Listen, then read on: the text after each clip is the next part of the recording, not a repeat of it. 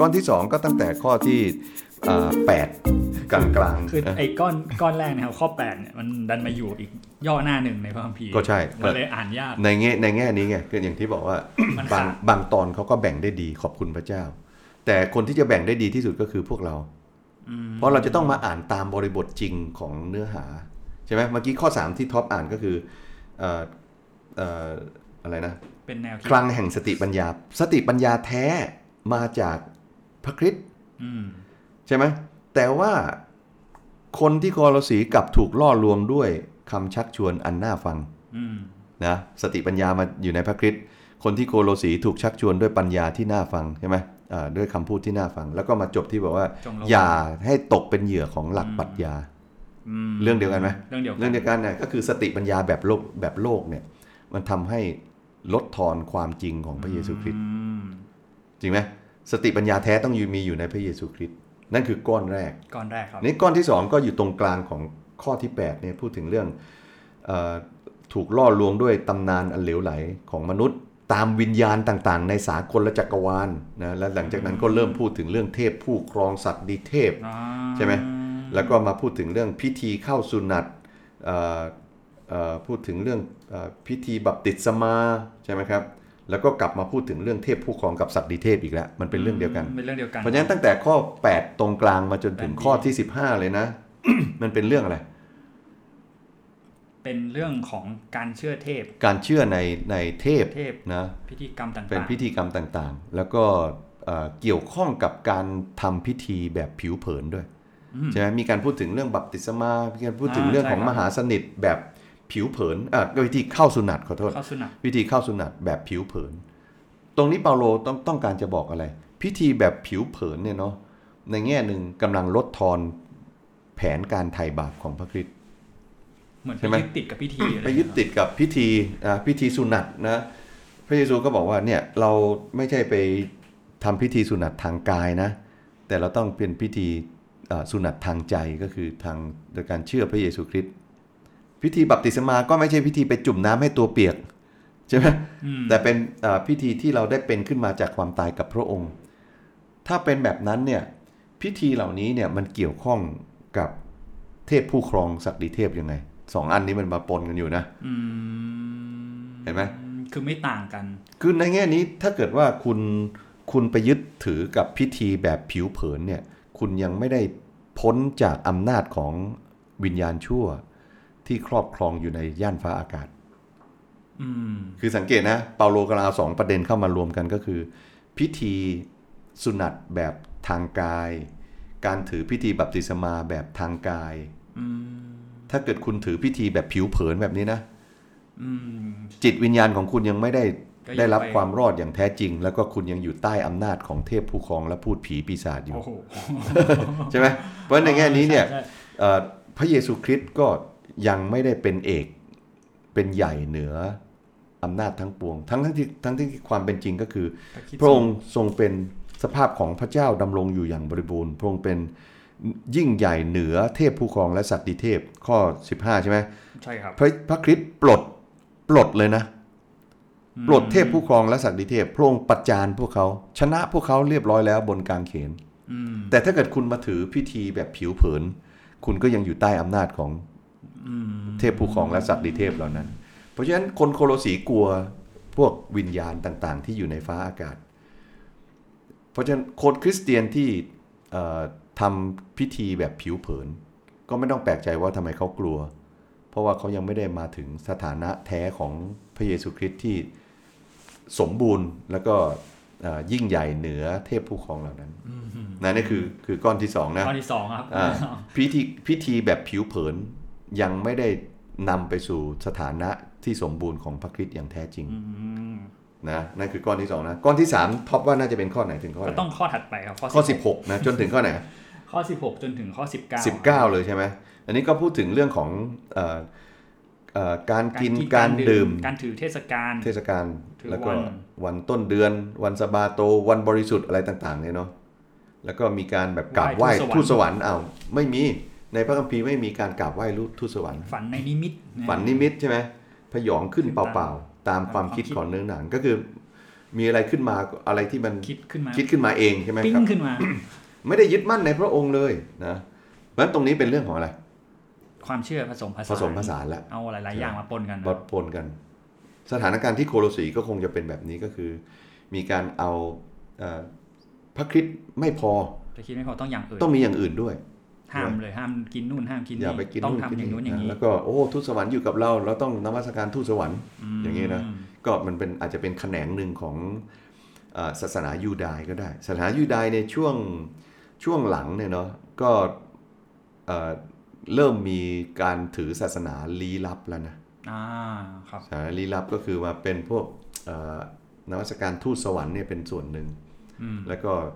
การตีความพระคัมภีร์แบบลี้ลับเนี่ยก็เริ่มเข้ามาแบบลี้ลับเนี่ยลี้ลับนะแปลกๆนะก็เข้ามาเพราะฉะนั้นในแง่นี้เนี่ยอันนี้ก็เป็นก้อนที่3ใช่ไหม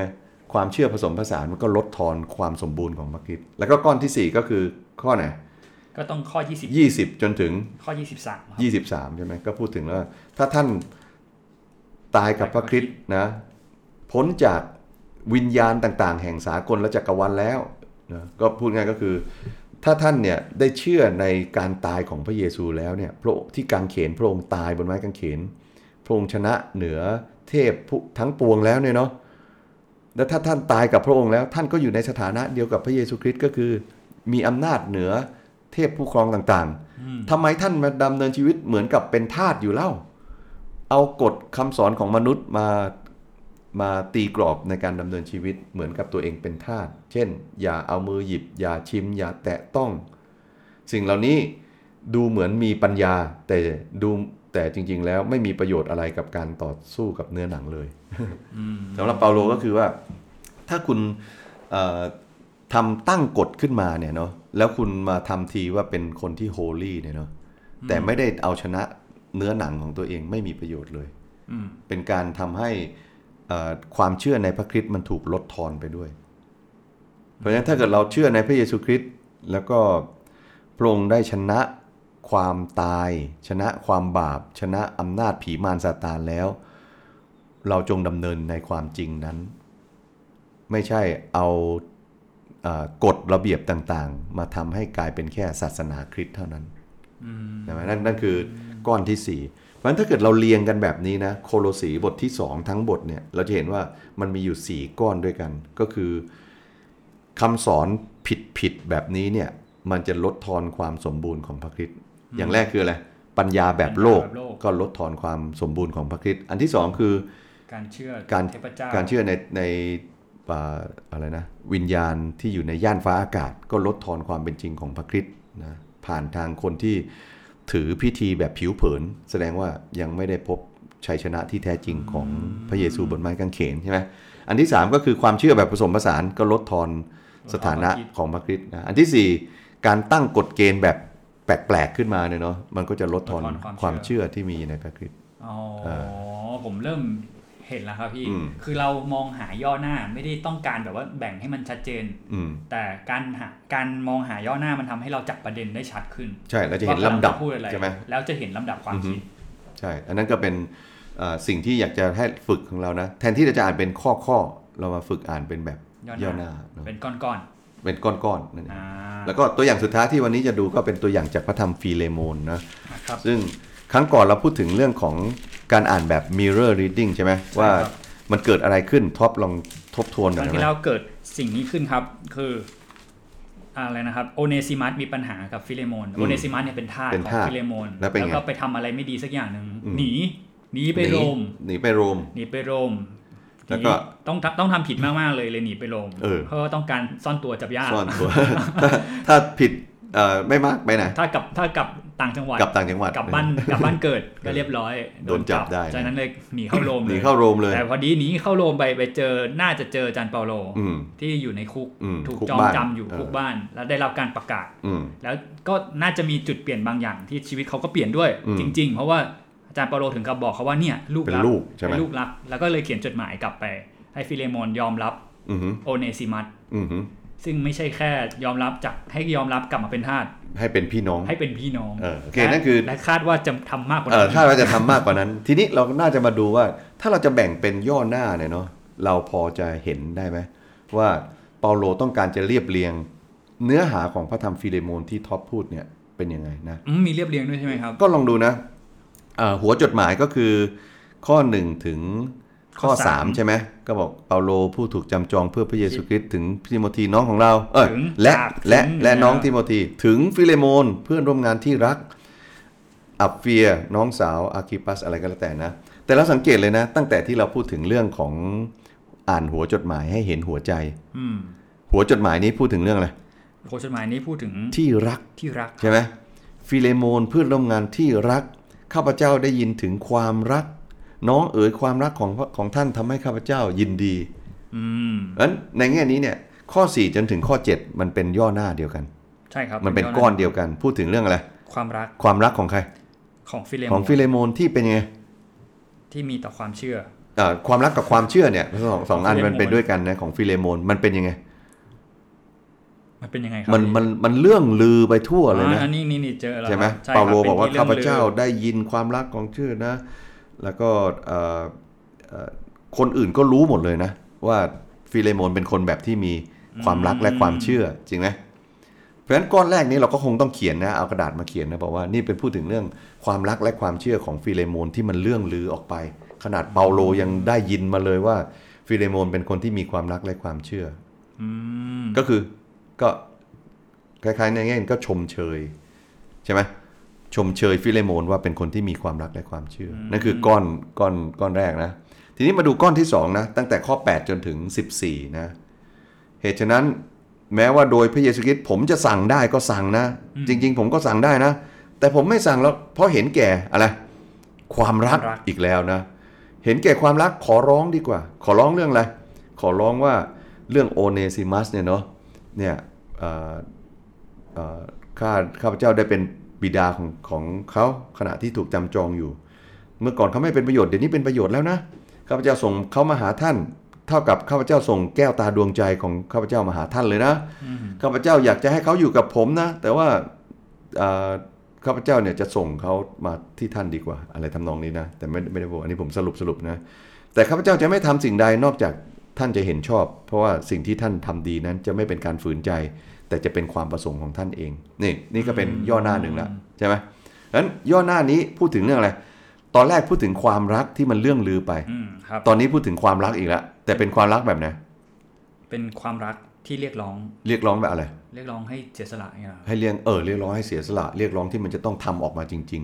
ๆเพราะฉะนั้นถ้าเราอ่านแบบนี้เราจะเริ่มเห็นแล้วฟิเลโมนข้อ4ถึงข้อ7พูดถึงความรักที่มันเรื่องลือออกไปของฟิเลโมนของฟิเลโมนคนอื่นก็ต่างรู้ว่าฟิเลโมนเป็นคนแบบไหนเป็นคนที่มีความรักนะแต่พอมาถึงข้อ8จนถึงข้อที่14พูดถึงความรักที่ต้องแสดงออกแล้วเราเห็นลำดับความคิดไหมคือท่อนแรกเนี่ยบอกว่าโอ้โหความรักของท่านเนี่ยมันทำให้เรามีความยินดีเป็นสุขจิตใจขอให้จิตใจของธรรมมิกชนก็คือคนอื่นแช่มชื่นเพราะท่านใช่ก็คือแบบมันความรักท่านใครๆก็ได้ยินอะไรใครๆก็รู้ใช่ไหมว่าท่านเป็นคนดีอะไรเป็นคนที่มีความรักใช่พอถึงตรงนี้ความรักของท่านจำเป็นจะต้องแสดงออกเห็นลำดับความคิดไหมจะบังคับก็ได้นะแต่ไม่ทำนะอยากให้คุณแสดงมันออกมาแต่ด้วยความรักนะผมขอให้คุณแสดงออกมาเพราะในแง่นี้เปาโลกำลัง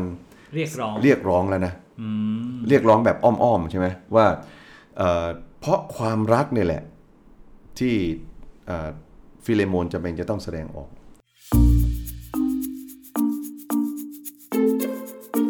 คุณมีชื่อเสียงเรื่องความรักก็ดีแล้วคนอื่นเห็นคุณว่าเป็นความรักเป็นก็ดีแล้วตอนนี้ถึงเวลาที่จะต้องแสดงออกเอาละสินะเพราะฉะนั้นลำดับความคิดมันก็ปูพื้นมาแล้วก็ในข้อที่8ถึง14เนี่ยก็สังเกตนะเปาโลก็พูดถึงเรื่องความรักเป็นเพราะความรักนี่แหละข้าพเจ้าถูกจำจองเพื่อพระองค์ใช่ไหมเปาโลก็ในแง่หนึ่งก็กำลังจะพูดถึงว่าเพราะเหตุของความรักแบบอากาเป้แบบนี้นี่เองที่ทำให้เปาโลยอมถูกติดคุกใช่ไหมเพราะเหตุอากาเป้นี่เองนะเปาโลยอมรับโอเนซิมัสเป็นอะไรเป็นลูกใช่ไหมแล้วก็เปาโลกลับมาย้ำอีกทีนึงนะเพราะเหตุความรักแบบนี้เพราะเหตุข่าวประเสริฐเนี่ยเนาะเปาโลก็ถูกจำจองติดคุกย้ำแล้วย้ำอีกนะเรื่องจำจองเนี่ยคือทำไมต้องย้ำบ่อยนะจะพูดไปแล้วนะ 4-5 รอบนะข้าพเจ้าเปาโลผู้ถูกจำจองข้าพเจ้าเปาโลผู้ถูกจำจองทำไมต้องย้ำแล้วย้ำอีกท็อปคิดว่าเพราะอะไรอยากให้รู้ว่าโดนจับเพราะอะไรโดนจับเพราะข่าวประเสริฐใช่ไหม เพราะฉะนั้นก็เป็นข่าวประเสริฐเดียวกันที่ฟิเลโมนได้รับความรอดเขาไม่ได้เอาปัญหามาเป็นจุดขายใช่ไหมครับแต่กำลังจะบอกว่าจริงๆแล้วมันมีความสำคัญอยู่ใช่มันเกี่ยวกับข่าวประเสริฐมันเกี่ยวกับข่าวประเสริฐก็ฟิเลโมนคุณได้มาเป็นลูกของพระเยซูคริสต์เพราะอะไรเพราะข่าวประเสริฐและเพราะข่าวประเสริฐเนี่ยก็ผมเนี่ยยอมที่จะติดคุกนะผมเลยติดคุกใช่เพราะฉะนั้นในแง่นี้เนี่ยข่าวประเสริฐเนี่ยมันเรียกร้องที่เราจะต้องแสดงออกอะไรบางอย่างเพราะฉะนั้นฟิเลโมนอยู่ในสภาวะที่ถูกเปาโลกำลังขุดในเรื่องลึกๆเลยนะไม่ใช่แค่ว่าคุณจะยอมรับโอเนซิมัสไหมแต่มันกำลังจะพูดถึงว่าคุณรู้ไหมเพราะความรักเท่านั้นทำให้ผมเนี่ยต้องติดคุกอยู่เพราะความรักนั้นในข่าวประเสริฐนะทำให้โอเนซิมัสได้มาเป็นลูกของพระเจ้าซึ่งมันเป็นประสบการณ์เดียวกันเพราะความรักที่ผมออกมาประกาศข่าวประเสริฐเนี่ยนะทำให้ฟิเลโมนได้พบกับความรอดด้วยเพราะฉะนั้นโอเนซิมัสกับฟิเลโมนอยู่ในฐานะเดียวกันก็คือคนที่ได้รับพระคุณแห่งความรักผ่านทางการประกาศของเปาโลจริงไหมเพราะฉะนั้นในก้อนนี้ก็สิ่งที่เน้นก็คือเพราะว่าข่าวประเสริฐหรือเพราะความรักแห่งข่าวประเสริฐนั่นเองฟิเลโมนจำเป็นจะต้องทำเต็มใจต้องเต็มใจด้วยนะเปาโลบอกสั่งก็สั่งได้นะแต่ไม่สั่งอ่ะข้าพเจ้าอยากให้คุณทำคุณต้องทำด้วยความเต็มใจเห็นลำดับความคิดเลยไหมว่า 4-7 พูดถึงความรักที่มันเลื่องลือไปพอมาถึง 8-14 มันเป็นความรักที่คุณต้องแสดงออกด้วยการกระทำจริงๆแล้วนะซึ่งตรงนี้มันถ้ามันนั่งอ่านฟังย่อหน้าเมื่อกี้แล้วมันก็คือคุณต้องเข้าใจข่าวประเสริฐคุณต้องเข้าใจข่าวประเสริฐมันไม่ใช่แค่ว่ามันไม่ใช่อยู่ๆไปโดนจองจำใช่คือฟิเลโมนเนี่ยเขาจะยอมรับทาสที่หนีไปแบบนี้ก็ได้ได้กลับมาสิไม่ต้องมาให้เห็นหน้านะเห็นหน้าเดี๋ยวจะเล่นให้ตายเลยอย่างงี้นะกับฟิเลโมนทำอย่างนี้ได้ไหมก็ได้ก็รับเหมือนกันนะก็รับเหมือนกันใช่ไหมแต่เปาโลไม่ใช่ถ้าคุณจะรับคุณต้องเข้าใจข่าวประเสริฐเพราะข่าวประเสริฐทำให้ผมติดคุกเพราะข่าวประเสริฐทำให้คุณเนี่ยมาเป็นลูกของพระเจ้าเพราะข่าวประเสริฐเดียวกันโอเนซิมัสก็มาเป็นลูกของพระเจ้าเพราะฉะนั้นถ้าคุณจะยอมรับเขาคุณต้องเต็มใจนี่ไงนั้นมันก็ลำดับความคิดก็ทำให้เราเห็นว่าความรักที่มันเลื่องลือไปในท่ามกลางคนทั่วไปเนี่ยตอนนี้มันถึงเวลาที่ต้องแสดงออกแล้วแต่จะแสดงออกไม่ใช่แสดงออกเป็นแค่การกระทำเท่านั้นแต่ต้องเป็นความเต็มใจแล้วก็มาจากความเข้าใจในข่าวประเสริฐด้วยหลังจากนั้นเนี่ยข้อ 15-16 นะขอท็อปลองช่วยอ่านนะก็เกี่ยวข้องกับความรักอยู่ดีอาจเป็นเพราะเหตุนี้ที่ทำให้เขาจากท่านไปชั่วระยะเวลาหนึ่งเพื่อท่านจะได้เขากลับคืนมาตลอดไปเขาไม่ใช่เป็นทาสอีกต่อไปแต่ดียิ่งกว่าทาสคือเป็นพี่น้องที่รักเขาเป็นที่รักมากของข้าพเจ้าแต่คงจะเป็นที่รักของท่านมากยิ่งกว่านั้นอีกทั้งในฐานะที่เป็นคนและเป็นเพื่อนคริสตชนด้วยกันนี่ก็ยังเป็นเรื่องของความรักอยู่ดีนะยังเห็นข้อคำว่ารักยังปรากฏอยู่นั้นเพราะความรักเนี่ยเปาโลก็ยอมทนความล้มเหลวของโอเนซิมัสแบบชั่วคราวเปาโลก็เลยบอกว่าเพราะเหตุนี้เขาเนี่ยจากท่านไปชั่วระยะเวลาหนึ่งชั่วคราวใช่ไหมความล้มเหลวของโอเนซิมัสมันเป็นแค่ชั่วคราวเพราะฉะนั้นเปาโลก็ยอมทนความล้มเหลวของโอเนซิมัสชั่วคราวเปาโลกำลังเรียกร้องให้ฟิเลโมนทนความล้มเหลวของโอเนซิมัสที่มันชั่วคราวด้วยเห็นไหมแต่เพราะความรักนี่แหละท่านจะได้เขากลับมาตลอดไปเห็นความแตกต่างไหมชั่วคราวกับตลอดไปแสดงว่าอะไรแสดงว่าชนกำแพงแห่งการเป็นทาสเป็นนายเนี่ยกำลังจะถูกทำลายด้วยความรักโอ้โหใช่ไหมกำแพงแห่งความเป็นทาสเป็นนายเนี่ยมันจะถูกทำลายด้วยความรักเพราะฉะนั้นเปาโลกำลังเรียกร้องฟิเลโมนบอกคุณต้องมีมุมมองใหม่นะต้องมีมุมมองแบบเป็นนิรันดร์ไม่ใช่ไปมาแค่มุมมองแบบชาวโลกทั่วๆไปจะมองอย่างนั้นได้ยังไงต้องมีความรักใช่ไหมต่อมานะฮะเปาโลก็พูดอีกเขาไม่ได้เป็นทาสอีกต่อไปดียิ่งกว่าทาสอีกเขาเป็นพี่น้องที่รักอีกแล้วนะแล้วก็เป็นที่รักมากของข้าพเจ้าแล้วจะเป็นที่รักมากของท่านด้วยเพราะฉะนั้นเปาโลกำลังทำอะไรกำลังบอกฟิเลโมนบอกว่าความรักเนี่ยไม่เพียงแต่คุณต้องมองเขาด้วยมุมมองนิรันดร์นะคุณต้องมองเขาด้วยมุมมองที่เป็นฐานะฝ่ายวิญญาณเนี่ยเหนือกว่าฐานะทางสังคมเขาไม่ใช่ทาสแล้วเขาเป็นอะไรเป็นพี่น้องเขาไม่ใช่เป็นพี่น้องธรรมดาเขาเป็นอะไรเป็นเพื่อนเป็นที่รักโอ้โหเพราะฉะนั้นในแง่นี้เนี่ย ก้อนนี้เนี่ยข้อ15-16กำลังพูดถึงเรื่องว่าความรักมันทำลายกำแพงชนชั้นทางสังคมด้วยถ้าเราเอาฟิเลโมน3ก้อนนี้มารวมกันนะก้อนแรกพูดถึงนะความรักของฟิเลโมนที่เรื่องลือออกไปนะใครๆก็รู้จักฟิเลโมนว่าเป็นคนแห่งความรักก้อนที่2พูดถึงเรื่องความรักที่ต้องแสดงออกนะอันที่3ความรักที่มันจะทำลายกำแพงชนชั้นทางสังคมโอ้โหเราเห็นลำดับไหมเป็นค่อยๆเป็นทีละเรื่องมาเพราะฉะนั้นอันดับแรกก็คือก้อนแรกก็พูดถึงความรักที่มันเรื่องลือออกไป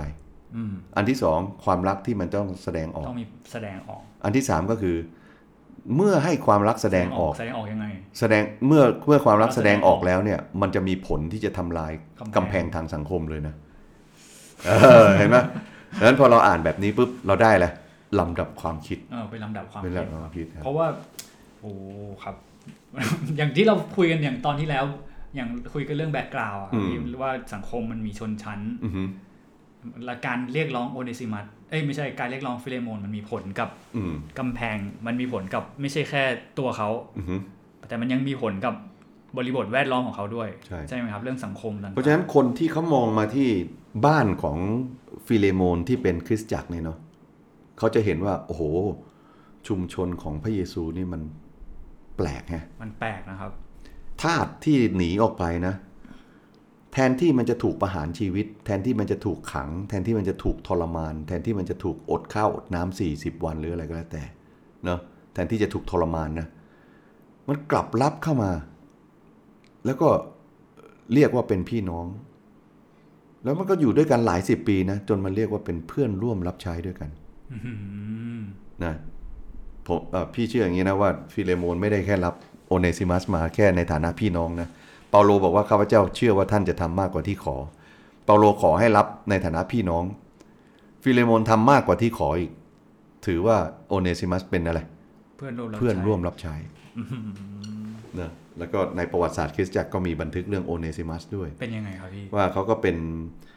ผู้นำของคริสตจักรหนึ่งในผู้นำคริสตจักรในสมัยแรกๆเป็นผู้นำคริสตจักรสมัยแรกๆเป็นผู้รับใช้ด้วยแล้วก็ถูกประหารชีวิตด้วยโอ้โหจากทาสทำจากทาสเนี่ยกลายเป็นเพื่อนผู้รับใช้ร่วมกับฟิเลโมนแต่สุดท้ายกลายเป็นผู้นำคริสตจักรแล้วก็ถูกประหารชีวิตด้วยเพราะฉะนั้นเราจึงรู้ว่าฟิเลโมนเนี่ยเป็นคนที่ทำมากกว่าที่เปาโลขอซะอีกคือไม่ใช่แค่รับเขากลับมาไม่ใช่แค่รับเขาในฐานะพี่น้องแต่ในฐานะเพื่อนร่วมรับใช้แล้วเราสังเกตว่าคำนี้ก็ปรากฏบ่อยๆใช่ไหมฟิเลโมนเพื่อนร่วมงานที่รักอาร์คิปัสเพื่อนทหารเพื่อนร่วมทหารใช่ไหมครับหรือว่าอะไรเงี้ยก็จะมีนะฟิเลโมนข้าพเจ้าเป็นเพื่อนร่วมงานของท่านถ้าเห็นผมเป็นเพื่อนร่วมงานของท่านนะจงรับเขาไว้ด้วยแล้วก็สุดท้ายนะมาระโกอาริสทาคัสเดมัสลูกาคนเหล่านี้เป็นเพื่อนร่วมงานกับข้าพเจ้าพูดง่ายๆเปาโลก็จะใช้คำนี้ในการที่จะผูกให้เราเห็นว่าตกลงฟิเลโมนคุณเป็นทีมเดียวกันกับพวกเราไหมทีมแห่งข่าวประเสริฐใช่ไหมว่าเปาโลฟิเลโมนอ่านตรงนี้ก็คงจะสำนึกแล้วนะว่าใช่แล้วผมไม่ใช่เป็นเจ้านายในโลกผมเป็นคนแห่งข่าวประเสริฐผมได้รับความรอดโดยพระคุณผ่านความรักของพระเจ้าที่เปาโลมาประกาศและโอเนซิมัสก็ได้พบความรักนั้นได้รับความรอดผมก็ได้รับความรักนั้นโดยพระคุณเพราะฉะนั้นผมไม่มีข้ออ้างอะไรที่จะไม่ต้อนรับโอเนซิมัสให้กลับเข้ามาจริงไหมคือเรื่องนี้มันเป็นเรื่องที่ไม่ใช่แค่การพยายามทำให้ปองดองกันแต่เรื่องที่อาจา